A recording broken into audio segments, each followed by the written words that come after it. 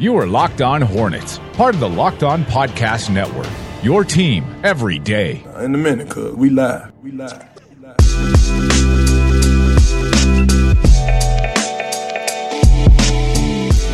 Welcome to the Locked On Hornets podcast. I'm your host, Walker Mail, alongside Nada Edwards and Doug Branson. You can find myself on Twitter at Walker Mail, Nada at Nada the Scribe, and Doug at Doug Branson LOH. You can find our show's handle at Locked On Hornets on most social media platforms, including Twitter, Instagram, and Facebook. And again, if you have any trouble remembering it, you can just go to the links and the handles on our show notes. We do have Rick Bonnell, as always, on a Tuesday. And good news, the audio isn't completely hell this time. So that'll be fun to listen to Rick Bonnell in better quality this time. We actually have power today. We do have power today. Sorry for not being able to give you a show on a Monday. It was just meant to be that you guys were not going to get a show. It was unbelievable, all of the things that we ran into that did not allow us to record anything. Power goes out about 10:30, at least on this whole block, because our ESPN 730 studios is very close to the Gittimer.com studios here. So both of us lose power. Try coming here. Power comes back on at about 12. Yep. Computer's not working. So we sit here for a little while. Doug tries to make it work. I am of zero help. Same thing for Nada pretty much at that point in time. Doug's like, can't do it. Going to have to try to figure out the computer problems. You have to go to 7:30 the game if you're going to record this thing.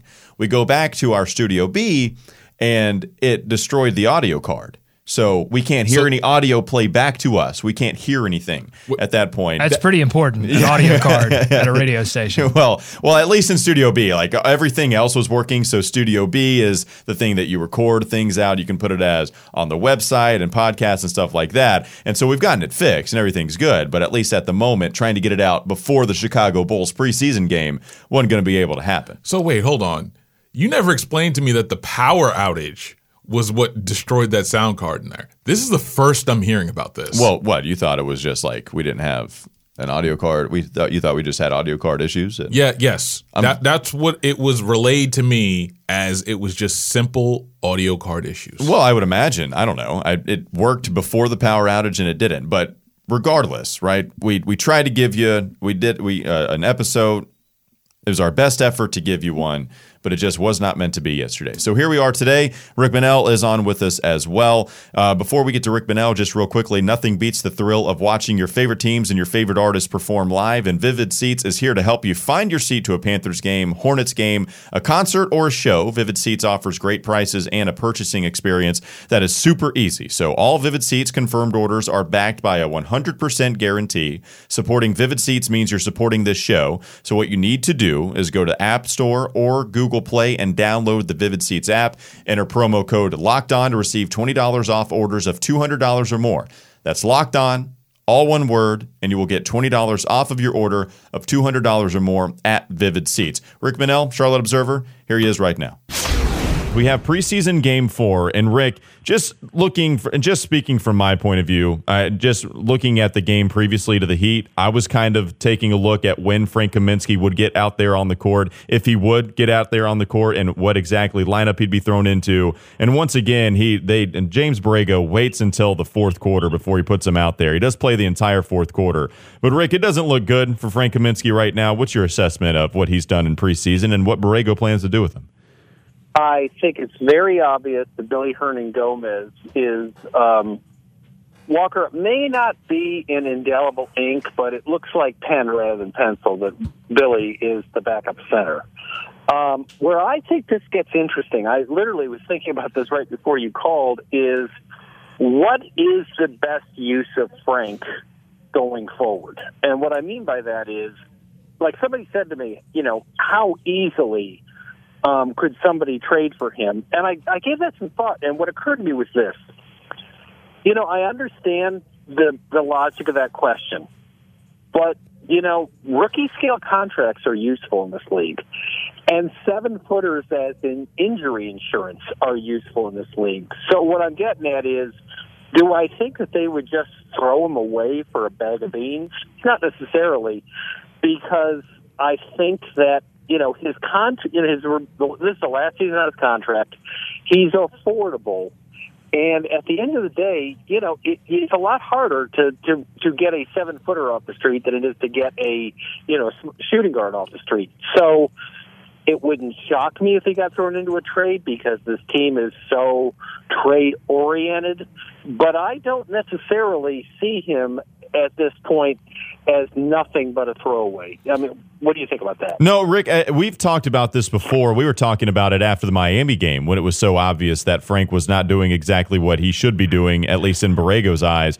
The value of Frank, look, we've talked about this before, Rick, the rookie scale contract. It's useful in the league. At least he does have a skill. He did come off a year where he shot 38% last season. I think we understand the defensive issues that Frank Kaminsky brings out there on the court.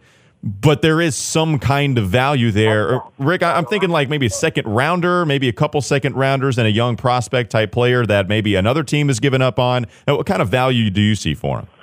Well, I think the bigger issue as far as whether you would be able to justify in your minds trading Frank is what you'd have to take back.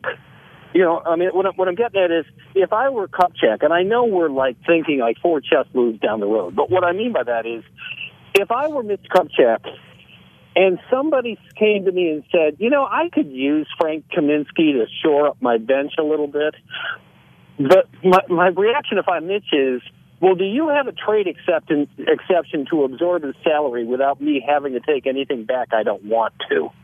Because I think that the Hornets, if you look at more from a macro thing, if I'm Mitch, I would be more than happy to do something that reduces payroll for somebody who is not particularly producing. That would be more important to me than necessarily just, what somebody is willing to throw back as far as tip money.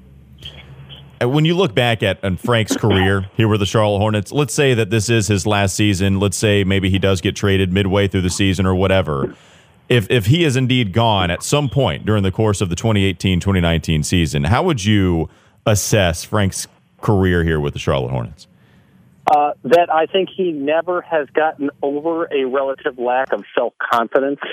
I have never in 30 years of covering the NBA known somebody who was more self-conscious. I think that there are an awful lot of people in this league who have an exaggerated opinion of themselves, who are self-possessed and self-absorbed. Frank isn't like that, but he goes sometimes to the other extreme where I think he is so self-aware and so conscious of his flaws and limitations that I think it holds him back. And he said pretty much the same thing himself. I don't know if you were there the day after the season ended, but he was very open in talking about how, in some ways, his head is in his own way.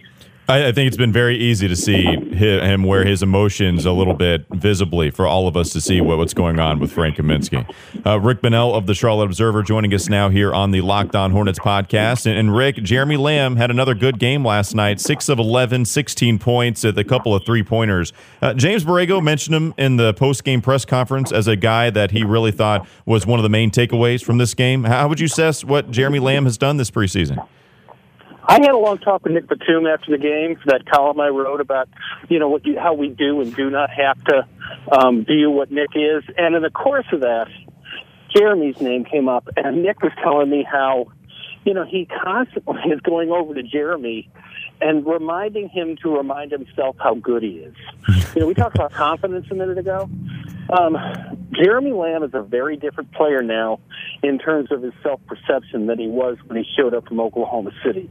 Now, that's obviously natural. We are all creatures of our experiences. But I think Jeremy, in the last year and a half, has realized that he can do this quite well on the NBA level. And I think the Hornets, for all the things that Rich Cho may have screwed up, that trade of basically next to nothing to Oklahoma City for Jeremy Lamb is a really good decision, much like trading for Billy Hernangomez last season was.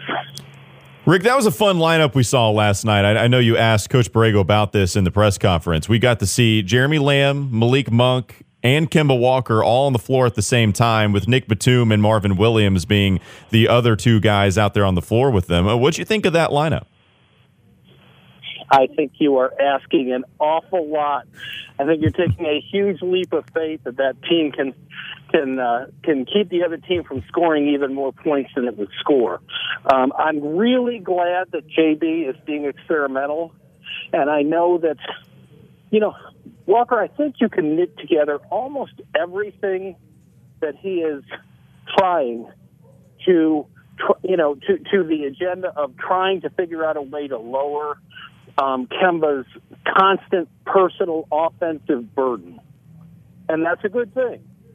But I have misgivings about how for what length of time you can afford to have Kemba, Malik, and Jeremy on the floor together as far as what you give up at the other end. And Rick, James Borrego also mentioned that Nick Batum was one of the main takeaways from yesterday's game. You look what he was able to do yesterday, had a ton of rebounds, 12 rebounds, 7 assists, but even said he was a better facilitator than what the 7 assists showed in this game against Chicago. Do you think that you're starting to see something a little bit different, maybe a resurrection, so to speak, of good Nick Batum that we saw here in year one with Charlotte?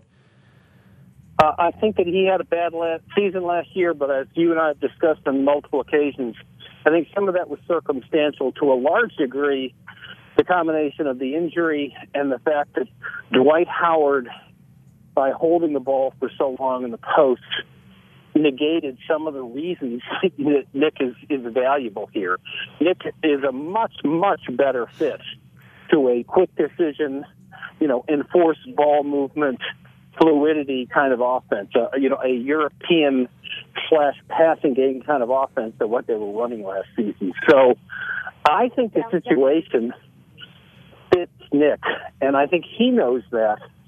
And I don't think it's as big a deal as he does that he has switched positions, but in his mind, getting another shooter on the floor makes him a better player. Rick Bonnell of the Charlotte Observer joining us now on the guest line here for the Locked On Hornets podcast. Rick, you look at Miles Bridges, the guy continues to be sensational. Maybe not a ton of the electrifying plays like we saw last night that we had seen in previous games from Miles Bridges, but just overall, and you've seen James Borrego discuss that he's going to have to play him more with the way that he's played. He's been impressed with him. What do you think of the way that Miles has played this preseason after, kind of having some misgivings of the draft selection in the first place in place of a guy like Shai Gilgeous-Alexander? Well, coincidentally, Fred Hoiberg, the Bulls coach, his son plays Michigan State. So he knows Miles from a completely different perspective. And before the game, he was talking about how nothing about Miles' quick development surprises him because he's wired to be a serious person, to be a responsible person. That was interesting because, quite frankly, I think parents on teams, they know who are the achievers, who are the classy people, who are the jerks. And it was very interesting the way that Fred sort of laid that all out with, if you knew his mom, if you knew his sister, if you knew the support system he had, you would understand what a serious person he is. I'll tell you one other thing I found really interesting. A good friend of mine who's an advanced scout for another team who has seen the Hornets a few times this season, I asked him, I said, now that you've seen him for a while, what do you think of Bridges? And I thought his answer was both enlightening and I thought pretty fair. He said, he goes, I think the guy said, I think he's going to be a starter in this league. He said, I think that he's going to be, he said, what the scout said to me was, I don't think he will be more than a 7 on a scale to 10, but what the Hornets should be really excited about is he's already demonstrated he's going to get to whatever he is. He's going to be a 7. You're not, I think what the scout was implying is there have been a lot of Hornets draft picks who,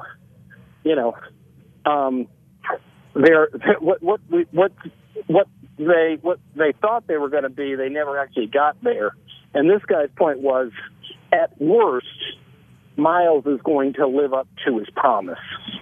Rick, And that's a nice thing. And something that's a pretty nice thing to say about somebody when you pick somebody out of the top 5. No, absolutely. I mean, it takes all the uncertainty out of it, and that's so much of this NBA draft is trying to hit on guys that you're certain can reach their potential, and Miles Bridges has done it so far, at least here in the early going. And Rick, real quickly, do you think is there a former Charlotte Hornet that comes to mind in comparing Miles Bridges of maybe the kind of growth that he's had in an offseason when he was drafted to where he was at the beginning of a rookie season? Just is there any kind of comparison that comes to your mind when looking at Miles? I don't know about a former Hornet, but when I asked someone, I said, who does he remind you of historically? I heard a comparison that I thought was really interesting. Somebody said he's a more athletic Ryan Gomes. In other words, same body type, same guy who can be rugged inside, but has some outside skill. I think that how far Miles goes is probably going to be to some degree contingent on how consistently over time he demonstrates you're going to have to guard him at the 3-point line. All right, that was Rick Bonnell of the Charlotte Observer, once again joining us as he does every Tuesday here on the Locked On Hornets podcast. Rick, thanks so much. We always appreciate it. Of course, Walter. Have a good day. All right, thanks once again to Rick Bonnell. We'll talk to him again next Tuesday. We'll take a quick break, and we'll come back with more here on the Locked On Hornets podcast on the Locked On Podcast Network. This is Locked On Hornets. And I have plenty of hurricane snacks. Went out and bought some Chex Mix. Yeah. What kind of Chex Mix? This Savory. matters. It was a savory Chex Mix. It's a lot of cheese going on in that Chex Mix. You're an expert on Chex Mix, correct? Right? Well, I'm trail mix. I'm very particular about my trail mix. I'm not as particular about my Chex Mix. It's time for more of the Locked On Hornets podcast.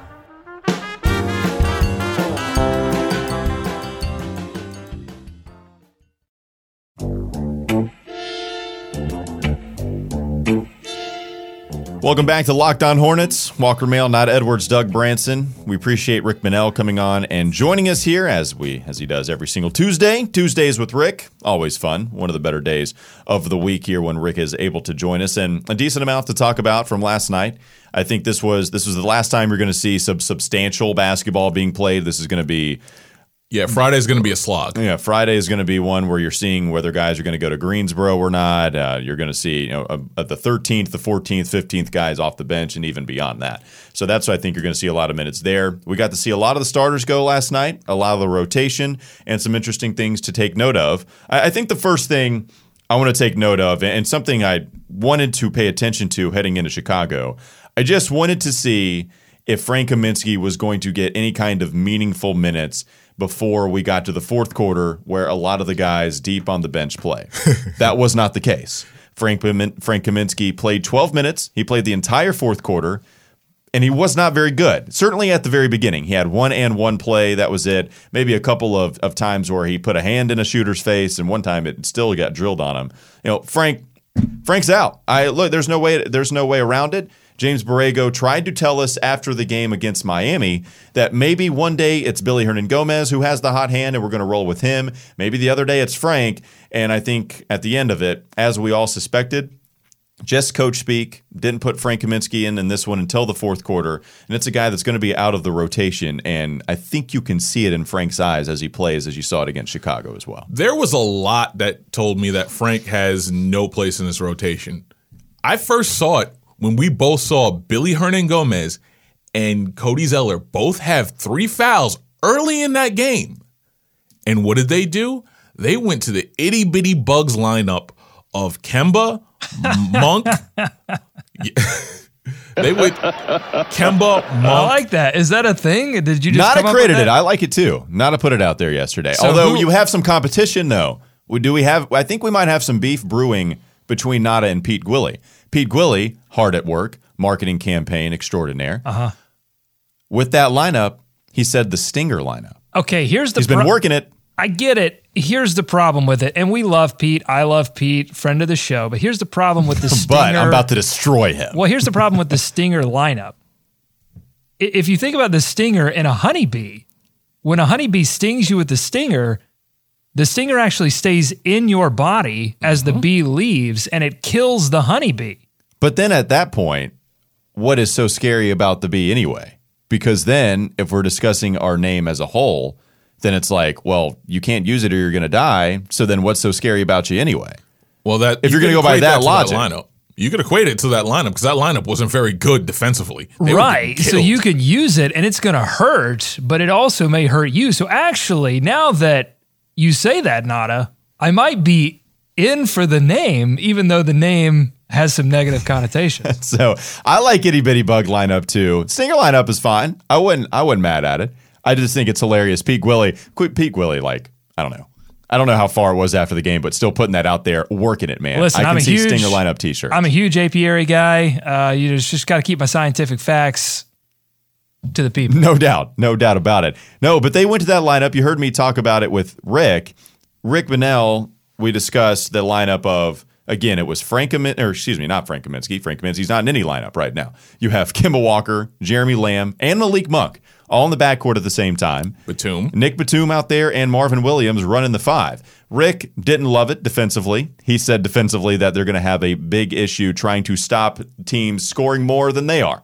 So if that's the case, that's the whole point of basketball. You can't really look at that lineup and think, well, maybe that's one that's going to be an effective one. But I will say this, it's a lot of fun. It's kind of one that I wish would work. Offensively, it could cause a lot of problems. But defensively, it just doesn't look like they're big enough. Defensively, there's a big problem with the team overall, 1 through 9. There's the only guy that we can trust to guard his man is MKG, and he's probably the number 10 guy right now.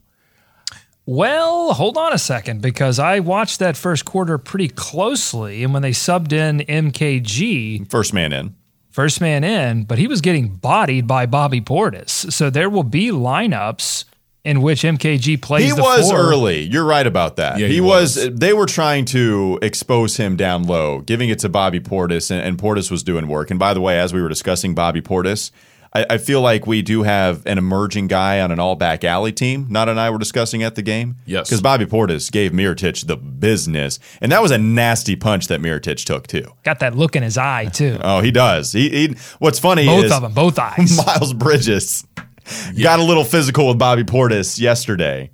And I forget exactly what happened, but all I remember is Miles going up after a physical, not altercation by any means, but just physical basketball play. He goes up to Bobby Portis, kind of pats him and laughing about it, and Bobby gives him just one nod, and that's about it. He's got having it. No, he's got that look in his eye. That man is from Fayetteville, Arkansas.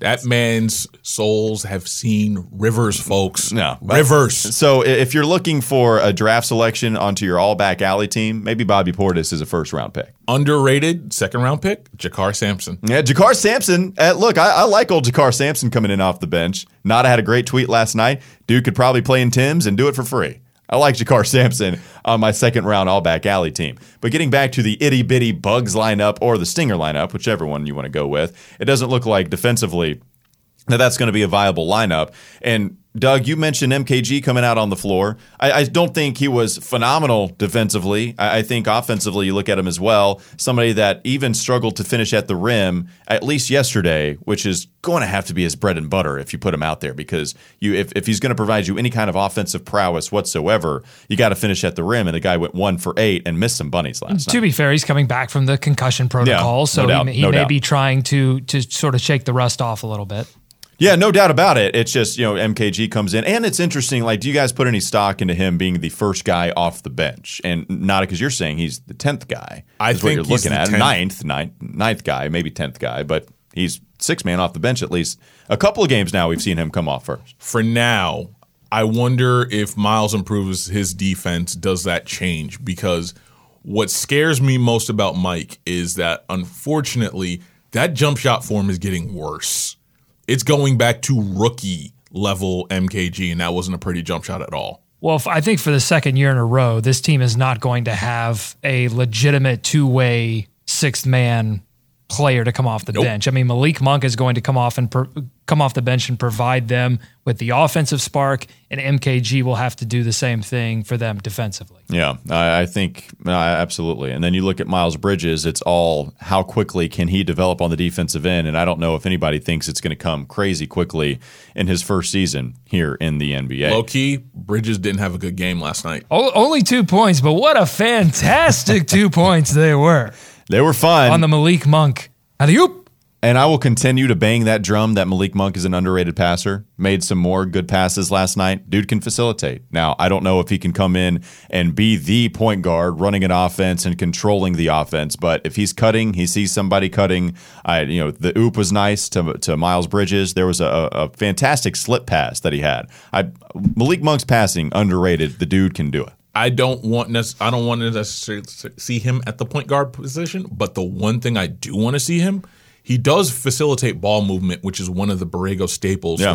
When the ball doesn't stick, they score. When the ball sticks, they don't score. It's very simple. Two big observations from this game from me are that I think offensively they're going to be an extremely fun team to watch, but defensively they've got a lot of work to do. You heard Cody Zeller after the game mention that they've really got some things to work on defensively. I think this could be a season where they blow out some teams, they get blown out by some teams, but I just think that they've just got too far of a hill to climb defensively, and that's been a big observation for me this preseason. And the other thing is that I've lost my train of thought. I should have written that down. Nah, I get it, but the one thing that worries me is like these regular season games against Boston, I'm just going to warn y'all, don't watch. Those are going to be 100 to 87 or 120 to 87 Boston. All four of those games. I don't think they're going to do very well against the Boston Celtics this year. Doug, you finished that thought. We're all at the edge of our seats. Shout out to Jeff, one of our new Patreon subscribers, and to Lamont, who doubled his contribution. So we appreciate both Jeff and Lamont. If you love the show, if you listen every day, if you want to hear Doug's secret take that he hasn't given on the show, maybe he'll drop it on Patreon later today. And every other day, join our Patreon community for just $1 a month. You can unlock exclusive content, entries into our giveaways, and ad-free episodes. Patreon.com/LOH. Sign up today. Every dollar goes to making this the best the best Hornets show in all of Charlotte. We'll take a quick break. We'll come back with more here on the Locked On Hornets podcast on the Locked On Podcast Network. This is Locked On Hornets. Nature's first green is gold, her hardest hue to hold, her early leafs a flower, but only so an hour. Then leaf subsides to leaf, so Eden sank to grief, so dawn goes down to day. Nothing gold can stay. We need the boys to mend with that now. It's time for more of the Locked On Hornets podcast.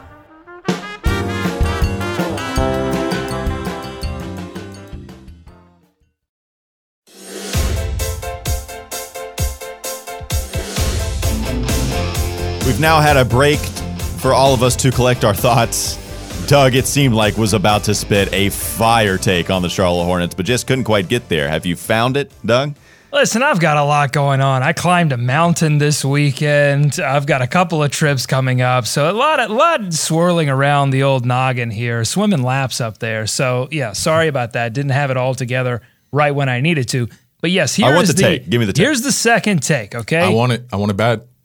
They needed to respond early in this game. That was the challenge from James Borrego, that they did not come out defensively with the same intensity with the intensity that they would need against Miami in that first half. And that's what he wanted to see.